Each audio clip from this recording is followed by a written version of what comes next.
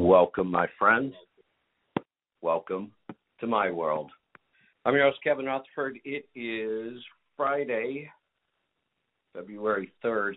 You'd have thought I would have remembered that since I just said it 3 times in the last 10 minutes. This is our 4th restart of the show, and if I sound a little funny, because I'm actually doing the show from my phone right now.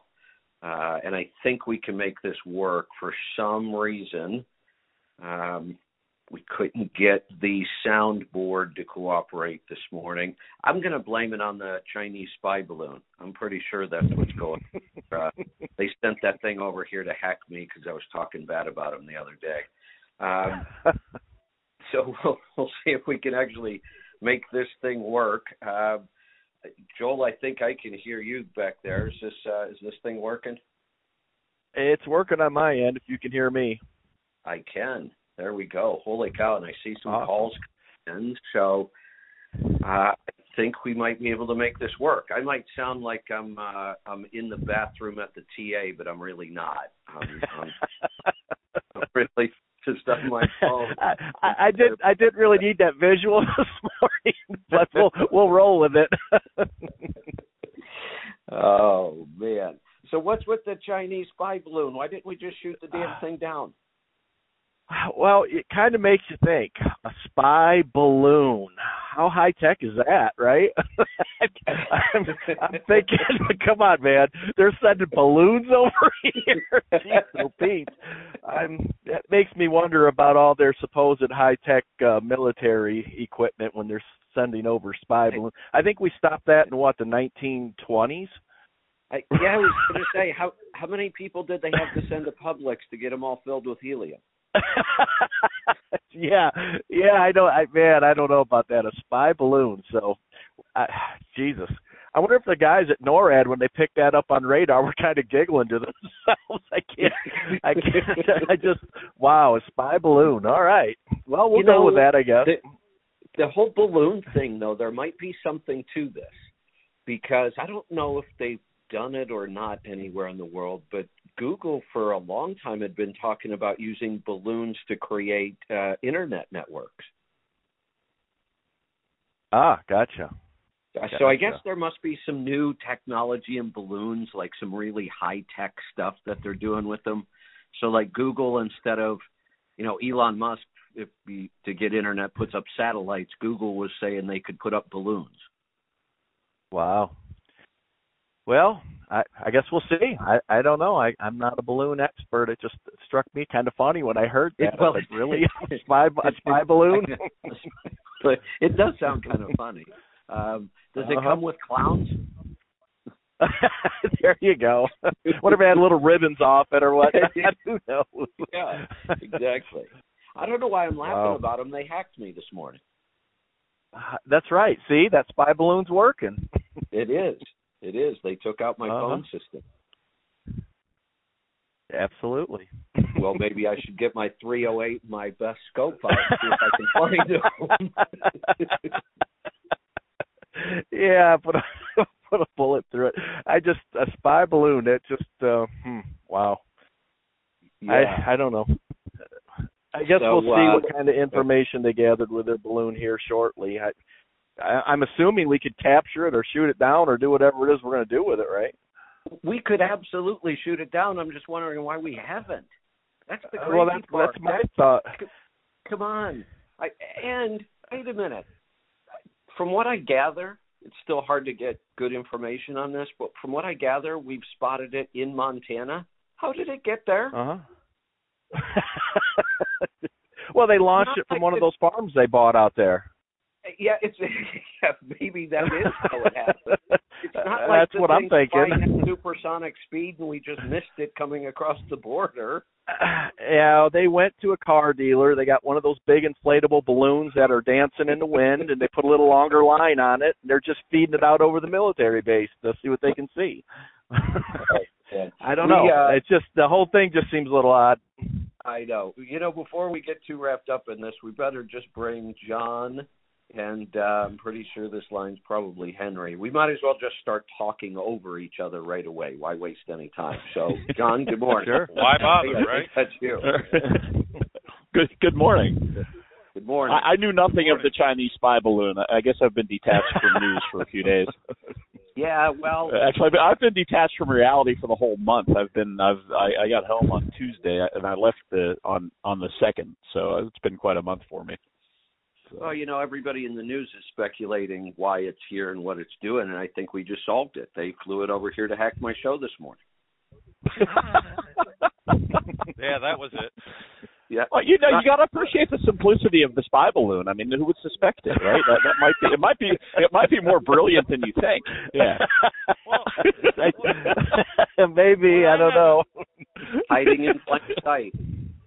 Hiding in plain sight, precisely. What I haven't figured out on the spy balloon is, you know, they said if they shoot it down, it could damage something. I'm like, well, you know, can't you put a smaller hole in the balloon so it didn't just drop? If that's our excuse, we can't shoot it down because it might damage something. We've got to do a little better than that. It's Montana. There's not much to hit. You can't tell me we don't have some guys in a room somewhere operating some drones up there just messing with it, right? They should just be like, just like egging it on with drones, exactly. flying around looking at it, taking pictures of it, you know. I'm not sure they use drones. They probably used open air biplanes to intercept. No, part of the problem is it's above airspace, so not every plane could get up to where it is. Oh, okay. Because it's above our flying airspace. So see, there it is. So there's the brilliance. It can be between airplanes and satellites. It's closer than a satellite, and it's higher than an airplane. Like, yeah, that might make sense. That's how Google was going to deploy internet, was by balloons like that. But John, I've got to rein you in. A minute ago, you said egg them on. Eggs are the next topic for the morning. Oh, okay. Oh man, you know, price fixing and everything else around eggs lately. That's unreal. Yeah. Yeah, damn big eggs. You know. So eggs are good. Big egg. Yep. Yes, I'll jump to eggs. Joel Salatin wrote a blog yesterday, and he said something that makes total sense, like he normally does. So the first problem with the eggs is we have this avian flu running around, so they're killing a bunch of birds because they get infected. But here's what he said that they're doing. Let's say you've got a hen house, the 100,000 hens in it, and, you know, 95,000 of them become infected with this bird flu, which is what's happening. So they kill the 95,000. They're also forcing the farmer to kill the other 5,000. And they're saying it's because, well, if we don't kill everything, it might keep spreading.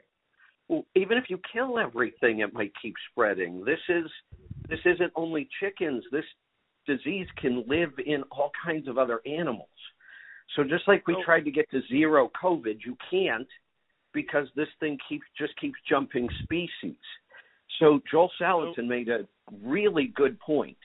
He said those 5,000 birds probably have natural immunity. They're alive. They didn't get this. Yes. They're in a hen house with 100,000 hens, and they're still healthy. Why would you kill them? That should be the stock to create the next generation. So much for survival of the fittest, right? Exactly. Right. Yeah, just let it happen. These were that Darwin guy was right. You know, he was. Yeah. Kevin, I used to work in the chicken business. And I remember when the avian flus hit before, and part of the thing is they got a chicken now that it grows so quick, in 6-8 weeks it's grown. So when they do these kill-offs, when this stuff happens, it's not that long till they replenish the whole stock. And that was the interesting part about it. I didn't work in the chicken business with the farms, but I was at the other end where we processed them. And it really didn't make as big of a dent as it sounds like from, you know, like the news. They put the figures that get you the most excited. That when they wipe out 5,000 chickens in 6 weeks, they have 25,000 to replace them. Now, I realize we can replace them, but we're replacing them with weak stock again, or mixed stock at the very least. If you've identified these 5,000 birds are really healthy and they survived this, why would you kill them? Yeah, That in itself is a good question, but And is it possible that because we've created these Franken birds that can grow Dolly Parton breast in 6 weeks, maybe that makes them more susceptible to this stuff?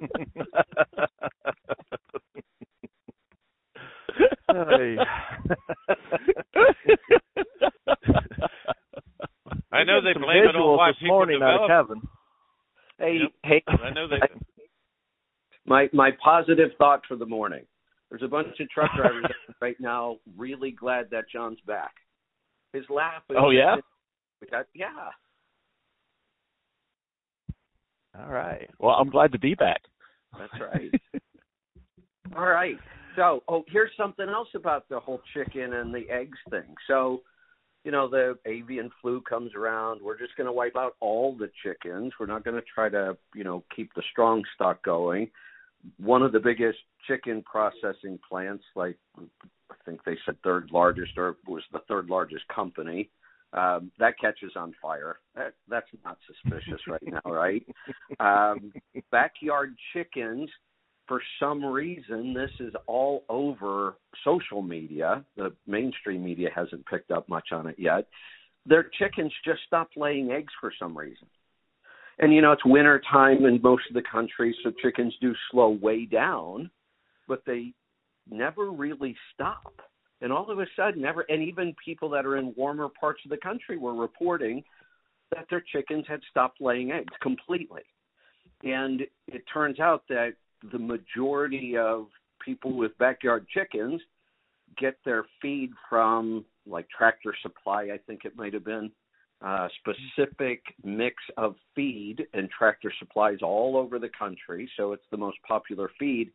Turns out as soon as people would switch away from that feed, their chickens would start laying again.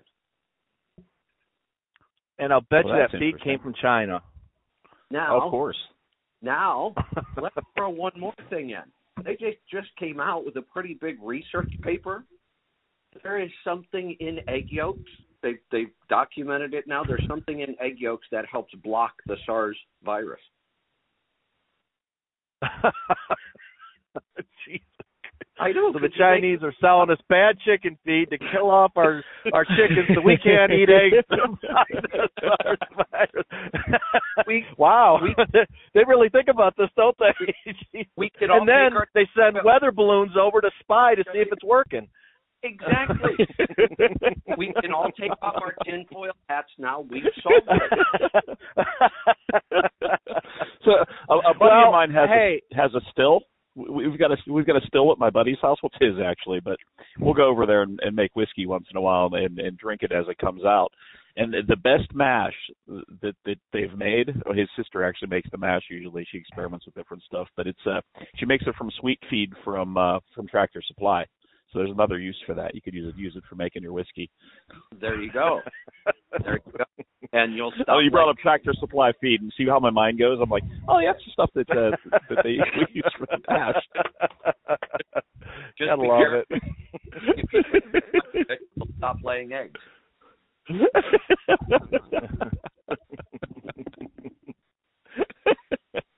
Hi. Whiskey and eggs in the morning. All right. So I brought the Chinese spy balloon and the chicken conspiracy to the table. What's everybody else got? No, I don't have near as much of any conspiracy. I'm here live on the floor at the Midwest Trucking Association show, and there hasn't been anything like that happen here. Well, that's a good thing. We don't want the Chinese hacking the show, right? They could be, but I have not seen evidence of it yet. Is that where the new Super Truck 2 is? No. Oh, okay. No. Okay. No, there must be another Midwest show going Trucking on. Association, their annual show every year this time. There's a show in Florida that I hadn't heard of before that I think is this weekend. It kept popping up on all my stuff while I was in Florida. Maybe that's I've where had it's at. friends send that to me. They told me that that's warmer than here. I started out this morning. It was 3. 3 degrees. Yeah. Easier to count. Yeah, that's a little cold. Yeah, that's cold. All right. That's cold. Fortunately, it's inside at the Civic Center. So. Yeah. So no, one of my topics this morning was the Super Truck, the Freightliner Super Truck 2. Did anybody look at that? I was looking at 2. Yeah. I keep trying to talk them into let me borrow one for a month, but it hasn't happened. Yeah, there you go. We were talking about yesterday. We were talking about I don't know if it was yesterday. It might have been Tuesday. We were talking about shutters on the intake, on the grill. Mm-hmm. We were mostly talking about it for cold weather, instead of getting out, putting on a cold front, even remember when it used to be pretty common, you had the vinyl snap on in the center, you could open it up, the warmer it got. We started talking about, shutters that would open and close based on the ECM and temperatures. I don't see any of that. They are doing like the active trailer gap and lowering the truck a couple inches for aerodynamics, but I didn't see anything on the shutters. They did the shutters on Super Truck 1, Kevin. Oh, did they? I don't remember that. Yeah, it had shutters. Well, when it was parked with them open, it didn't look like it had them, but that grill closed. Got it. All right, so they're using the DD13 for this one. And different version of the 13. Yeah, well, it's got a 2-stage turbo interstage cooling. It's actually got a low temp and high temp cooling system. They really didn't talk about any gearing that I can find yet on this. There were a couple other things that were interesting. What does this mean? I'm not sure if I'm reading this right. Adaptive axles that shift from 6x4 to 6x2 to help extend tire life and reduce rolling resistance, and a tag axle that can be deployed to assist in load handling. What does that mean? So, am I reading that right? So, Kevin, Kevin, imagine a 4-wheel drive back with the old lockout hub days. Yeah. So imagine it with automatic lockout hubs, which they came out with later. It's when it needs traction, it's a 6x4. When it doesn't, it's a 6x2. And nothing is turning? Right. Because if you were still turning all the components, what would be the advantage? No, you're not. Like the old would have to lock drive them to work. Without the old four-wheel drives, when it unlocked, it's unlocked and nothing's turning. That's how it is. Okay. It declutches completely, or if there's an interaxle diff, it would have to actually lock all that stuff and not let it turn to transfer the power to the axle that's still on the ground. So basically, it's like Joel's truck, but with an axle that can be driven when it's down. Yeah. With adaptive loading and such, right? So yeah, which is right. Interesting. Huh. Yeah. So they've taken a driven axle and moved it up and down and get it off the ground and stop the rotation of everything inside of it, either by declutching it somehow or locking it in place. That type of system is fairly, well, I don't want to say common in Europe, but it's been available in Europe for several years now. You typically see it with the, in Europe anyway, you typically see it with the guys that are, doing aggregates, more vocational type stuff where they have a long run on highway and then get off road. That's where you typically see it. It's relatively heavily. It's fairly expensive. That's what it does work. Yeah, there's no question. But in an on-highway application, probably just a straight-up 6x2, if you've got everything set up right, is well, I was going to be a little more efficient. Yeah, you've had the experience running the 6x2, and from everything we've talked about, you don't see a problem with traction or getting out of places. And it seems like this is a very expensive, complicated fix for something that most of the time isn't a problem. Well, I would agree. Yeah, but except for the fact that it's a whole easier sell, there are a lot of guys out there that aren't going to buy a truck with both axles driven. So that's true. Not driven. Yeah, I mean, it's there from a marketing standpoint, whatever. It's a complete home run because you could have the best of both worlds as far as the end user is concerned, right? I could have all my axles on the ground and all my wheels driving, Whereas with yours, even though it's not a problem, Joel, and I agree with you, but it's still from a marketing and sales standpoint. To me, it makes a ton of sense. Hey, John, you're right. You have to figure out who they really market to, which are fleets, and just like, they managed to get around the 9-speed, 13-speed by creating a convertible so you could sell it to the fleets and say, look, buy it as a 9-speed, convert it, it increases the resale value. I bet they're making the exact same sales pitch to the fleets with this. Absolutely, yeah. Yep, that's why it makes sense. That's absolutely correct on that. And it gets people over that heartburn that they're worried about something that, as me and Joel have discovered using them, it's not really a problem, but in people's mind it's a problem, it becomes a problem. Absolutely. So perception is reality. Spent the last 5,000 miles running a little triangle, Denver to Eugene, Walla Walla back down to Denver, and I've had 25 stops in there. And of course, when you get up in the elevation, the weather's been crappy. And I'm running a 6x2. I've been over just about every pass you could name: Berthoud, Cabbage, Snoqualmie, Soldier. There's 3-4 more I've been over.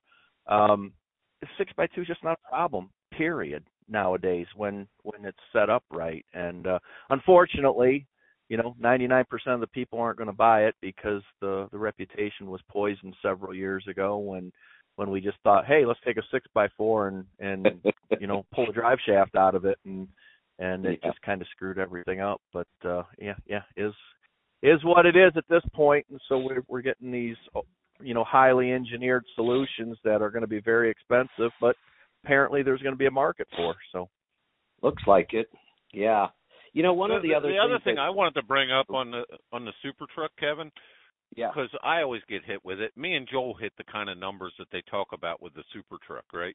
I know. But we don't run the duty cycle that it runs. So when they do that, it's a Department of Energy test and the stuff they got to do with that truck is far beyond what we normally do. Well, and like that's 8 hours of staying in town and stuff like that. And so their test is much different than our duty cycle, because I remember when Super Truck 1 released its results, my phone started blowing up from the media. They're like, well, they didn't hit much better numbers than you do. And I'm like, yes, but I don't do what they did. So once again, carrying a little bit of water for any of the Super Trucks, whether, it's the Navistar, Volvo, PACCAR, or the Freightliner version, the duty cycle that test is done on is pretty tough. I mean, I think, as I remember it, there's 8 hours of it that are in city running. Well, you know what they should do? I like the fact that they test lots of different scenarios, but give us a real world. I don't know many over-the-road trucks that ever spend 8 hours in the city, so why would we test them like that? Give us a test of a typical Class 8 over-the-road van operation, and they're not spending 8 hours in the city. So, break it down into segments if you want, but don't give us an average that nobody understands because you didn't tell us that's what the duty cycle was. Right. And part of it is, I remember on the first one when it came out, if you dug into it and read further into the stories and kept reading on it and kept researching it, you could find that stuff. And it was some pretty phenomenally high numbers when they were pure highway. Huh. Okay. I just got a message saying that our app isn't working. The live app itself isn't working. We're going to keep going because I'm getting a recording on my end. We get a recording through the phone system, so we'll still end up with the show. I'm just not sure if we're streaming live or not. Something else that I wanted to touch on that I noticed about this Super Truck program, especially this time.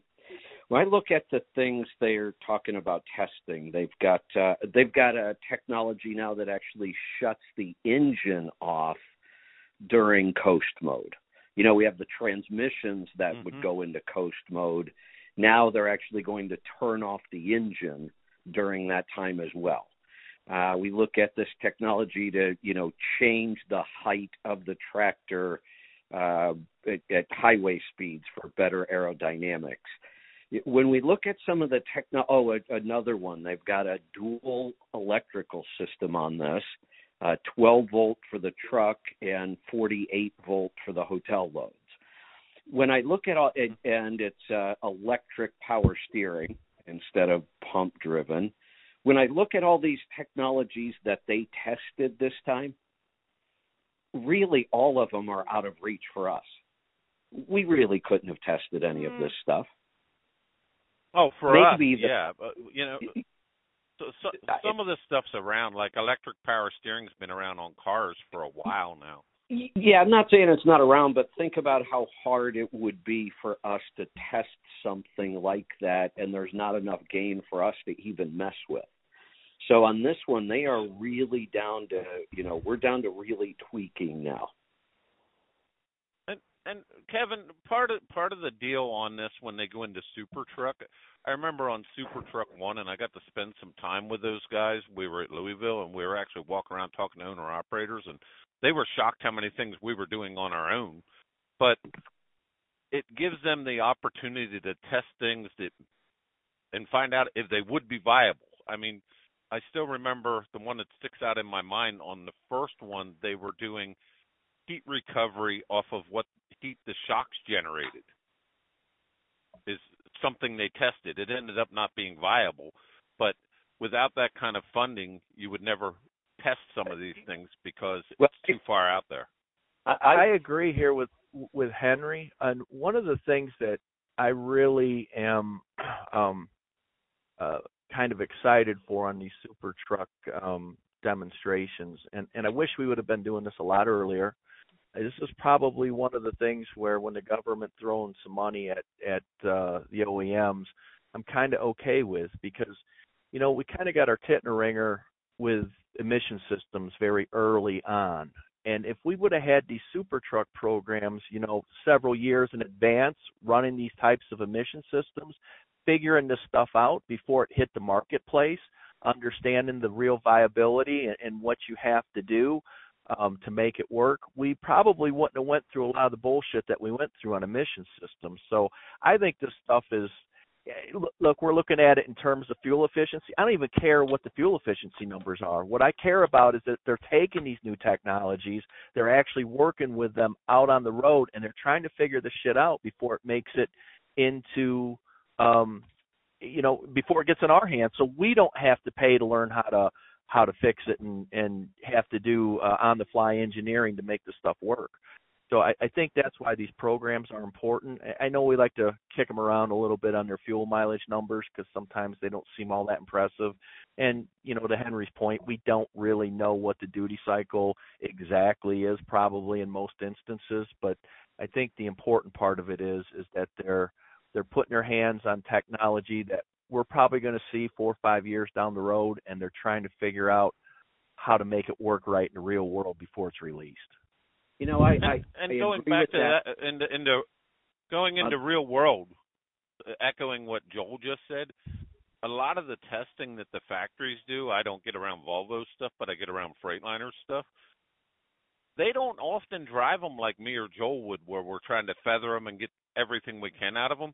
They're pretty well hammer down.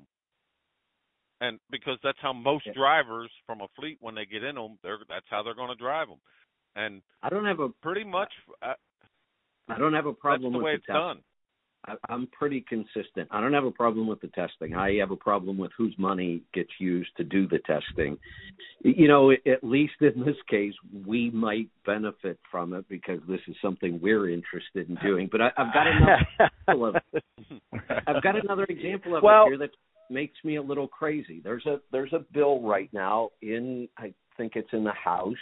It's actually got some bipartisan support, and they're calling for tax credits for truck drivers specifically. But then they actually, why are we thinking about a tax credit for a truck driver? Why? What? Like $7,500 for anybody who logged 1,900 hours of on-duty time, and their income has to be below something. Why? Why are we subsidizing truck drivers all of a sudden? And then this is what makes it worse for me. If you're a brand new truck driver, the tax credit is even bigger. Wait a minute. Why aren't we supporting the drivers who have been in the industry for 40 years?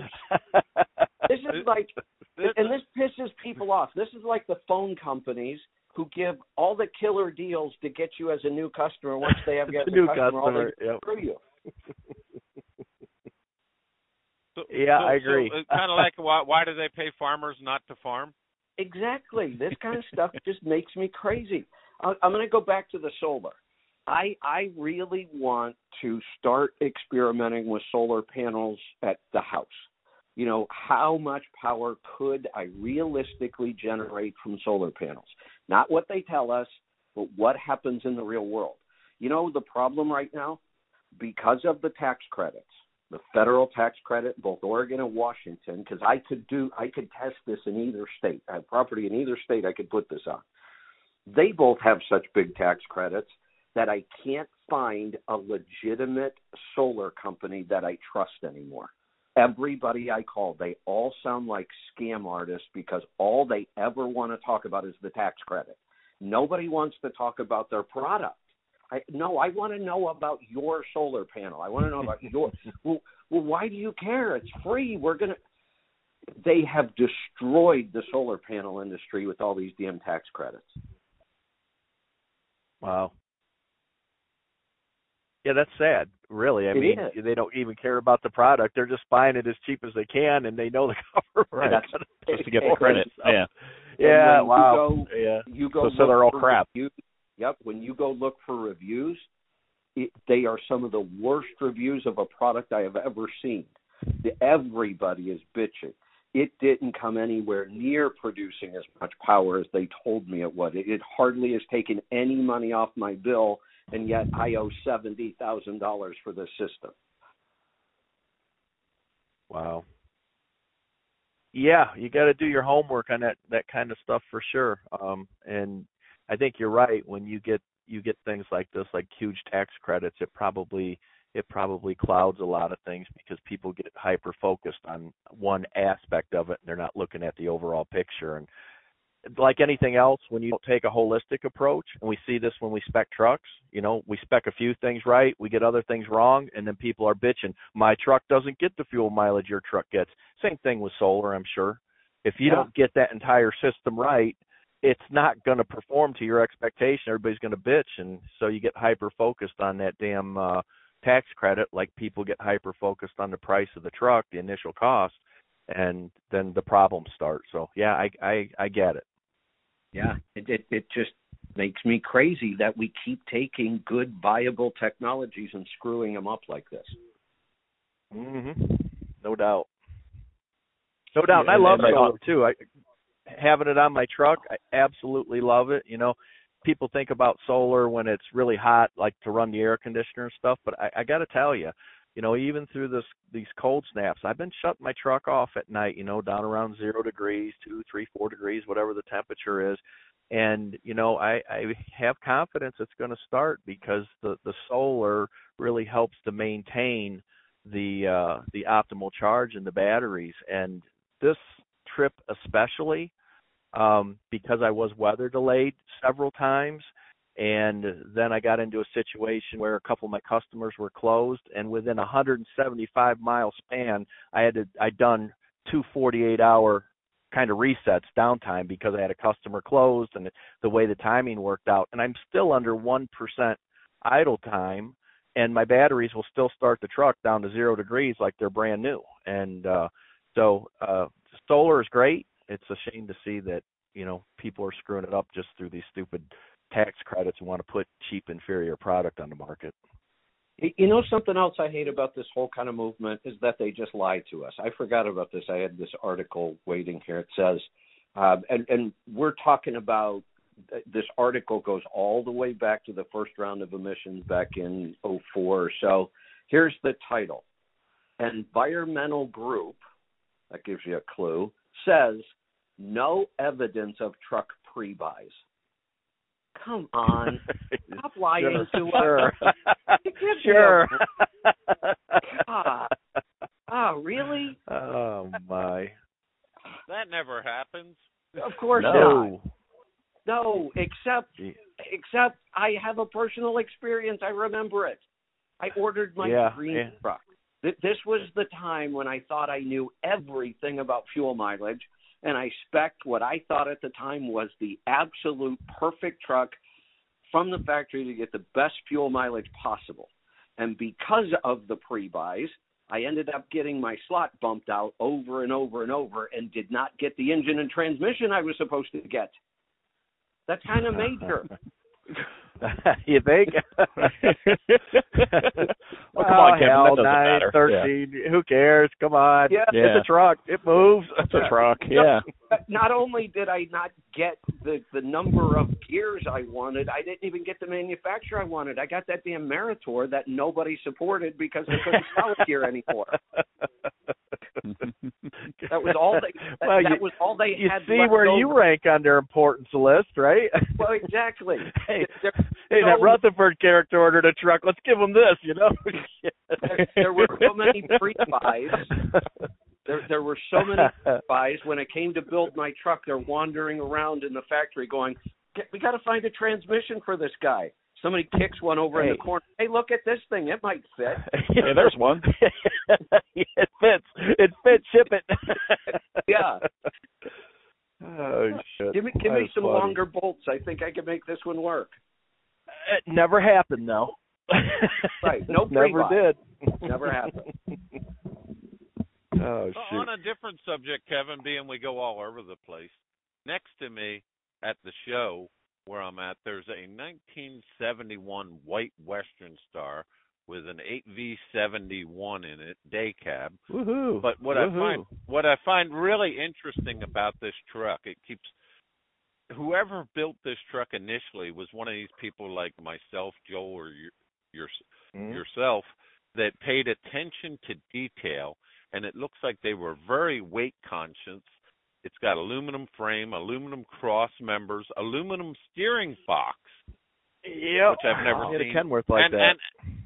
And an aluminum walking beam suspension under it that looks like it would rattle every filling you got out of you. But the amount of aluminum that is on this truck and the amount of detail that it looks like somebody spent trying to lightweight this truck, I would love to know what this thing weighs. It's got to be light. But yeah, we had a Kenworth like that. We've lost our way a little bit on that. When you look at the old truck ads, you know, when you hear these people talk about the good old days, you read some of the old ads, it's like they built a truck to haul as much freight as it could, and then afterwards found a place to stuff the driver. And today we're comfortable. I mean, But bumper to back of cab, they were with length limits and everything else. We've gotten a little bit sloppy with that since they've done away with the length limits. That you never would have saw a 72-inch sleeper back in the day pulling a tanker. Well, and not only that, just I want to pull my hair out a lot of times. So we get these guys that they follow the work that like I do or Henry does, and they go out to the dealer and they spec a truck, and then they'll get online or they'll message me and they'll go, "Oh, this is bullshit. You don't know what you're talking about. I'm only getting 7.5 miles a gallon." I said, "Send me a picture of your truck hooked up to your trailer, and there's a 67-inch gap between the truck. Everything else was right except for this huge honking gap, and they're running 65 or 75 mile an hour." What do you expect? I mean, you missed a part here. This is important. You've got to be able to shrink that down. So, yeah, wow. I don't know. I don't get it. But, yeah, on the weight side of things, it seems as though we've lost our way. I mean, Joel, you've been around long enough. Kevin, you've been around long enough. You never saw a big sleeper truck pulling an end dump because they were worried about getting more pounds in that trailer. Now everything's about the driver we're driving around, half in an apartment and not able to haul the weight because there you are. That's true. A lot of this is driven by market forces, though. The bigger fleets are buying trucks to retain drivers, which means bigger sleepers with more options. They go into the secondary market. A lot of these vocational places, they're not buying new equipment. They're buying used stuff from the fleets to pull these end dumps and stuff around a lot of times, and I think that's why we end up seeing it. The other thing is, too, talking about the lightweighting part of it and all the aluminum. Like I said, we had a Kenworth like that, and unfortunately, aluminum fatigues. So these aluminum frames and aluminum suspensions and stuff, you don't see them anymore. You don't see them for a reason. And the amount of fuel that you were saving or the amount of extra payload that you were getting, when you look at the durability over time, especially when you go to resale that, because, you know, people learned real quick, I'm not touching a truck with an aluminum frame or a aluminum suspension. The resale goes to hell on them, and they're just not they're not viable in the marketplace for the most part. You have a very specialized duty cycle. You want to get something extremely lightweight because you're going to make your money back in a couple of years on it. I get it, but that's just not the majority of duty cycles. So we're seeing what we see, but I hear what you're saying, Henry. We never used to see tankers or dump trailers with these big, huge sleepers, and pretty commonplace to see that now. You know, I've got an idea. If we want to lightweight, why didn't we ever get the aluminum frame figured out, though? If we want to lightweight more, think about how far our brake systems have come since you and I and you know, we started back when we didn't have front brakes. Now we could put all disc brakes on the trailer. We could put disc brakes on the drive axles on the tractor. Let's just go back to getting rid of those front brakes. There you go. Yeah. For a problem. Yeah. Kevin, if you did that, you'd be better off. No, I think you'd be better off doing away with the brakes on the rear axle of the truck, because they found out that steer axle does most of the stopping. But, you know, it's just, you know, when we talk about the aluminum frames, right, the flatbed industry, I got a friend of mine that has 30-year-old flatbeds that have done nothing but haul shingles and wallboard most of their life, you know. And you know what it comes down to? There's just not enough good paying freight that goes by weight. There's just not enough. It's just an economics thing. Aluminum is expensive. All lightweighting of everything is really costly. And in the general freight world, that savings is just meaningless. So it was only these really specialized, and like you said, they seem to have gotten lazy about it. So the manufacturers just stopped offering this stuff because nobody was really buying it. Hey, we're gonna try something. I don't know if we're on the air or not. We haven't figured it out. I don't think we are, but we're getting a good recording, and we ended up with a couple calls. So I want to bring them in and see. I'm not sure if anybody's hearing us anywhere or not. We're gonna get started in West Virginia. Randy, can you hear us? Hey, Kevin, I called you when you was on the Power Hour one time, and I drive a company truck, and I was wanting to fix it to where it could run real good, and they would keep it. Well, you told me not to do too much because they had a cycle, and that cycle hit me yesterday. The clutch went out in my truck, and they told me they wasn't spending a penny on it, put me in an old red Mack, and told me they're going to give me a brand new Freightliner with all the bells and whistles to take my wonderful Volvo away from me. Well, sorry you're losing your Volvo, but right. I'm glad they're going to take care of you, and I'm glad you didn't spend any money. Well, I bought 2 gallons of the from Pittsburgh Power. I still got a gallon of it, but I use it in my pickup and my lawnmower. Yeah, that's not too big. You was right, and just let me tell you something. I love that Volvo. I've never ever drove a truck in my life that was as nice as that Volvo, and it made me cry when he took it away from me. I'll tell you that. I'll bet. I mean, really, I really did. My boss was telling me that, and I said I got to go. So I got my truck and had to go pick up a trailer, and I'm driving down the road crying, and I said to myself, what the hell is wrong with you? You're 75 years old. You're going to cry over a truck? That's crazy. But now I'm going to get a Freightliner, it looks like, and of course it's going to be 30 days probably. But I want to tell Joe, if he gets some trucks and needs a driver to run from Ohio to Charlotte, go through Bexley, West Virginia once or twice a week, I'm his man. All righty, I'll keep that in mind for sure. Hey, seriously, Randy. Yeah. I've got a question. Can you listen to the show right now anywhere? How did you know to call? I called in because I couldn't listen to it. Got it. Oh. Okay. I was wondering. Tuesdays and Fridays I don't want to miss. Got it. Okay, because we knew we had some sort of a technology problem, and we just figured with the 5 of us, is there 5 of us? I guess 4 of us. With the 4 of us, we could do a show without callers anyway. So I figured we'd just do the show and record it. And I was wondering how we got 2 other callers on the line. I'm just wondering how we're even getting callers.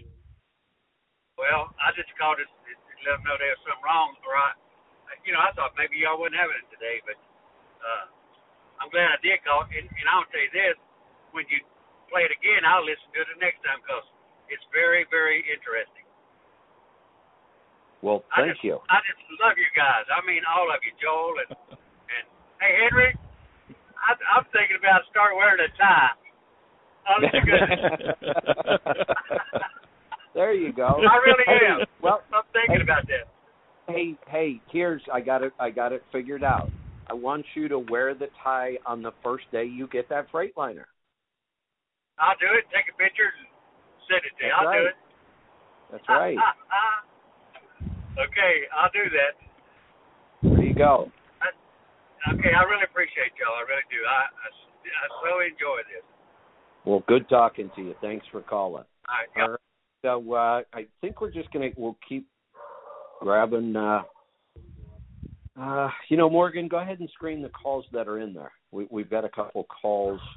Let's go ahead and screen those.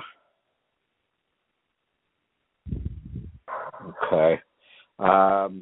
Let me ask Morgan. Maybe they don't. Oh, they just want to listen. They're just sitting there listening because we're not live. They can only listen on the radio. Yeah. They're just going to call and listen. Let's flip back to the old days. Wasn't that the original? Wasn't that how he had to do it in the early days of the show? That was. And I can actually we only normally open up 10 phone lines because you can't manage any more than 10 anyway. But I could open it up to 250 if we could let people know, and then they could just call in and sit and listen. And that is the way we used to do it. But, we've already blown through the first hour anyway, so we might as well just keep doing what we're doing. Hey, I just sent you guys all a link to a video. When you get a chance, jump on it and check it out. It'll take you to Dropbox, and you don't have to have Dropbox downloaded. You can just go to their website and you can watch this video. And this is a video where I was running up cabbage, and there's 67,000 pounds in the trailer. And I have all this OBD information overlaid, and I know Kevin and John will geek out on this. Henry will get a kick out of it too. So I've got 6 different places where I'm looking at exhaust temperatures, and I'm measuring boost and all the things that we look at. And I want to have the discussion on the newer engines. I know we keep saying that drive by the boost gauge, and I want to throw a scenario out there and then let you guys kind of comment on it and see what your thoughts are. I know what my thoughts are on driving by the boost gauge, and I'm not saying I'm right or wrong, but when you have a truck where we have multiple gears that are available at highway speed, the idea of driving by the boost gauge changes because you have to put boost in relationship to piston speed. So piston speed, the faster your piston speed, the more drag you have. Absolutely. So to lay this out, so in my truck with the 216 overdrive, at 60 mile an hour, I can run at 800 RPM, I can run at 1,050 RPM, or I can run at 1,400 RPM, all at the same speed. And when you have a set requirement for horsepower on the flat, what you see is that at 800 RPM, I'm running 17 pounds of boost, but I'm making the same horsepower that when I'm running 1,400 RPM and I'm only making 6 pounds of boost. I have less boost at 1,400 RPM, but I have way more drag. And remember, we're only stroking the engine, almost half as many times, so it requires more fuel per stroke. And, John's a turbo guy. He understands when we're putting more fuel in that cylinder, we've got to have more boost to burn that completely, but we have way less drag over a given distance. So people that have been watching my fuel efficiency numbers, they're like, oh, how in the hell is this guy doing this? This is bullshit. It's crazy. No. When you look at it, I'm running a whole lot of boost most of the time, but at a very low piston speed, so we're eliminating that drag. And, Joel, so you become more efficient. Mm-hmm. Joel, that's one of the many factors. The reason we haven't talked about this more, or we really haven't talked about it much at all, is because we really didn't have many tractors on the road that could pick between multiple gears at cruise speed. This is true, but when we say this and we get drivers that get into new trucks and they start applying that to the new truck, I've got a guy that I'm working with who was driving his truck around in 11th gear because his boost was lower than it was in overdrive. I agree. I agree. If we start building trucks, it becomes problematic, yes. Yeah, like you're saying, if you have a truck that has 3 gears that can run at highway speeds, we have to think about this completely differently. Absolutely. Boost becomes your friend at that point. Mm-hmm. Yeah. Well, in all seriousness, guys, since the computers took over how much boost the truck makes, that's kind of been a moot point. I mean, the driving by the boost gauge thing. I mean, even since the early computer-controlled waste gates, it's really you can't use it like you did once with a fixed turbo or a old mechanical engine. Obviously, it made sense then, but now it doesn't. No sense whatsoever. And it starts to work against you. Yes. Go ahead, Henry. I want to thank you because you're going to make my head explode. I'm working on a truck show on a podcast going on and off mute, and you want me to look at a video yet? You got to be able to multitask, Henry.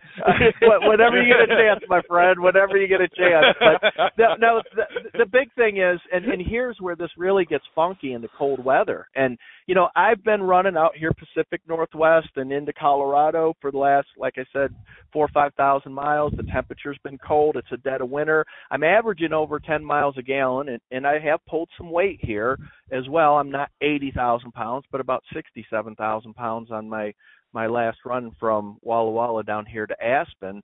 And so definitely going up and over some hills. But what we're finding out is, not only does that boost start to work in your advantage at low RPM if your truck is geared to do that, but we're also holding an incredible amount of heat in the engine and the exhaust system. So the cold temperatures, they don't nearly have the impact that they used to have. It still impacts you because you're pushing through dense air, but when we can hold a lot of heat in the engine, that helps to reduce, a lot of the drag from the lubricants and just plain being cold in the engine, and so our mechanical drag drops significantly as well. So there's a whole lot of advantages beyond just, just the piston speed in terms of fuel efficiency. It really seems to help across the board. And, just a few years back, I would have been happy as hell to get 10 miles a gallon running around here in July. And, now I'm doing it right in the dead of winter. And if I would be running it, with the traditional thinking saying, hey, keep the boost down, I'd be running up around 1,400 RPM, and I would have all of the problems we traditionally see: hard to hold heat in the engine, hard to hold heat in the emission system, a whole lot of parasitic drag because we have that high piston speed, emission problems. It's just one problem after another when you start to run that higher RPM. So with the new trucks, and I'm going to stress with the newer trucks, you really need to keep that in mind, that driving by the boost gauge may not be your friend, and it may actually work against you in certain circumstances. So you have to be very careful with that. I know we say it a lot on the show, and it does apply to older trucks where you only have one gear available. That boost pretty much linear. It's a linear match to the fueling rate and everything else. So you can pretty much say just be light on the throttle is to say drive by the boost gauge. You're saying the same thing essentially. But when you get a truck like Henry's or a truck like mine, that stuff that just does not apply, and it can kick you right in the ass in terms of fuel efficiency. You bought this beautiful downsped truck, and you're applying an old thought process in terms of the boost gauge, and really messing things up. I agree with you 100% on that, Joel. And the one thing, you talked about the cold, dense air.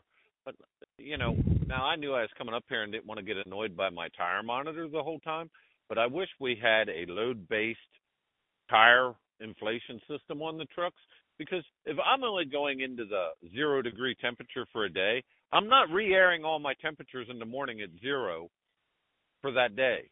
So our tires actually go up in rolling resistance when it's cold too, because they're generally on the lower side of our tolerance for tire pressure as well. Mm-hmm. Yeah, no doubt. So I just thought everybody should keep that in mind. I know we say it a lot, and it does apply to a lot of trucks that are still on the road today. And a lot of trucks that have traditional gearing, even if they're new, you can kind of say that. I think John's right with the computer taking control of most of this stuff.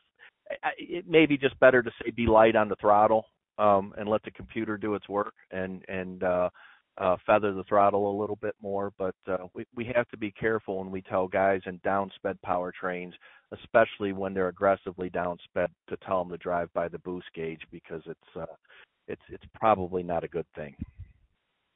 Probably the better advice, Joel, that I use in that case, and every truck just about has it now, is where you have the mileage, the instant part of your fuel mileage, where you have the bar graph of some sort usually going across your dash.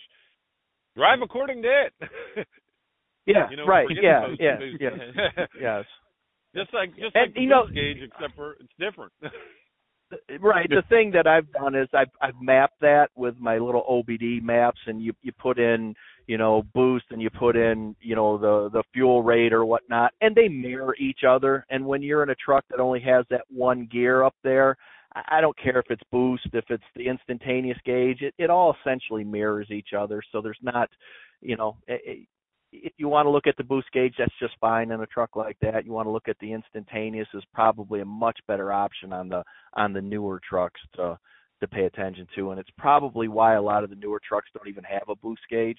Computer's taking care of business. It kind of becomes irrelevant, really.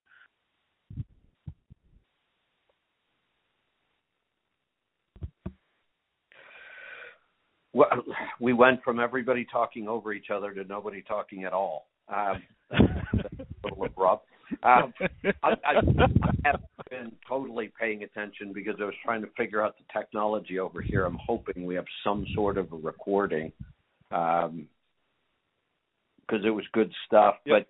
But since I'm not positive that we have a recording, I'll ask one time to see if anybody has anything they want to wrap up with, but I think we'll probably just end this for today. Well, Joel? Yeah. Go ahead. What I'm going to do at the show, Navistar has their new truck and new motor here. So I'm going to go over and check her out. I'm going to prowl a little bit. Take lots of pictures. My brother's supposed to be getting one of those to put into the fleet to run one. It's a ways out, though, because they are in high demand. There is no doubt it's going to be 6 months before we can even get our hands on one. But I'll definitely let people know when my brother gets one in the fleet and he starts running it, how it compares, what his thoughts are, how things work. I think it's going to be a winner for him, and that's a good thing. It just gives everybody more options.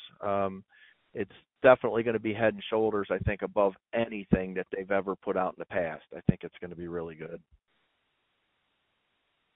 It's an incredible time to be in trucking right now, because, as I keep telling people, there isn't a bad truck right now. I agree. No, they're just different. Our relationships. Yes. They're just different, yeah.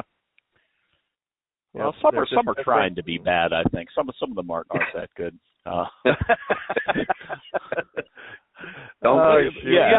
You can order any of them wrong. I'm saying premium. Right. Yeah. Any of them if you put them together right. Yeah. There's always going to be a bad truck. Yeah, but I mean, if you go through and you pick out what you want to be the right thing and get it right, you can get it close. Yep. Don't get our products. I think if you spec them correctly, they'll be all right. But you still think they're behind. Specs, for whatever brand you're working on. I think you're going to get a decent truck. I'm with John. I think, Volvo Freightliner and now Navistar, if you're looking for a downsped powertrain, they're where it's at. The base design is correct. If you're looking for something a little more traditional, you're stuck with PACCAR and Cummins.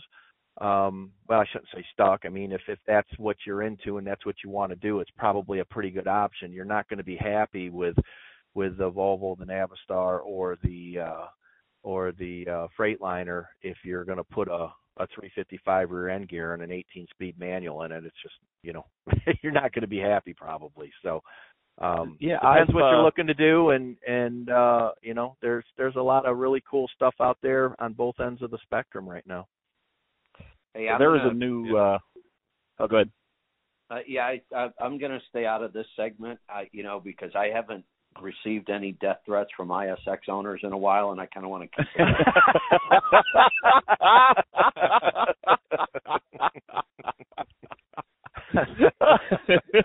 Well, check out the video that I sent you guys, and pay attention to that RPM when I'm going up cabbage. And it'd be interesting to get the ISX perspective on that, because we're rolling up that at 1,200 RPM where the engine's really working at 1,200, and it's on the lower end of what you would climb that hill in a Cummins for sure. Joel, here's what will really tell me what I need to know about that trip up cabbage.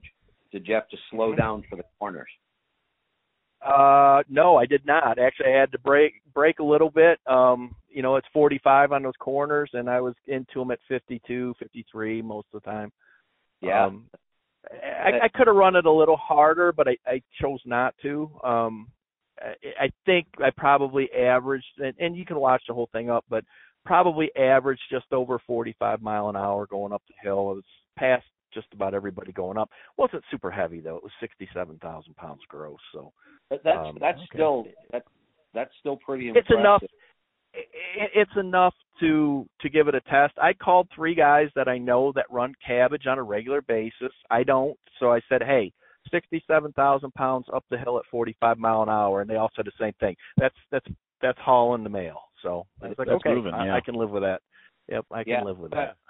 Well, I'll tell you what. Kevin's worried about death threats, and here I am with a Detroit at a show in Peoria, Illinois, home of Caterpillar.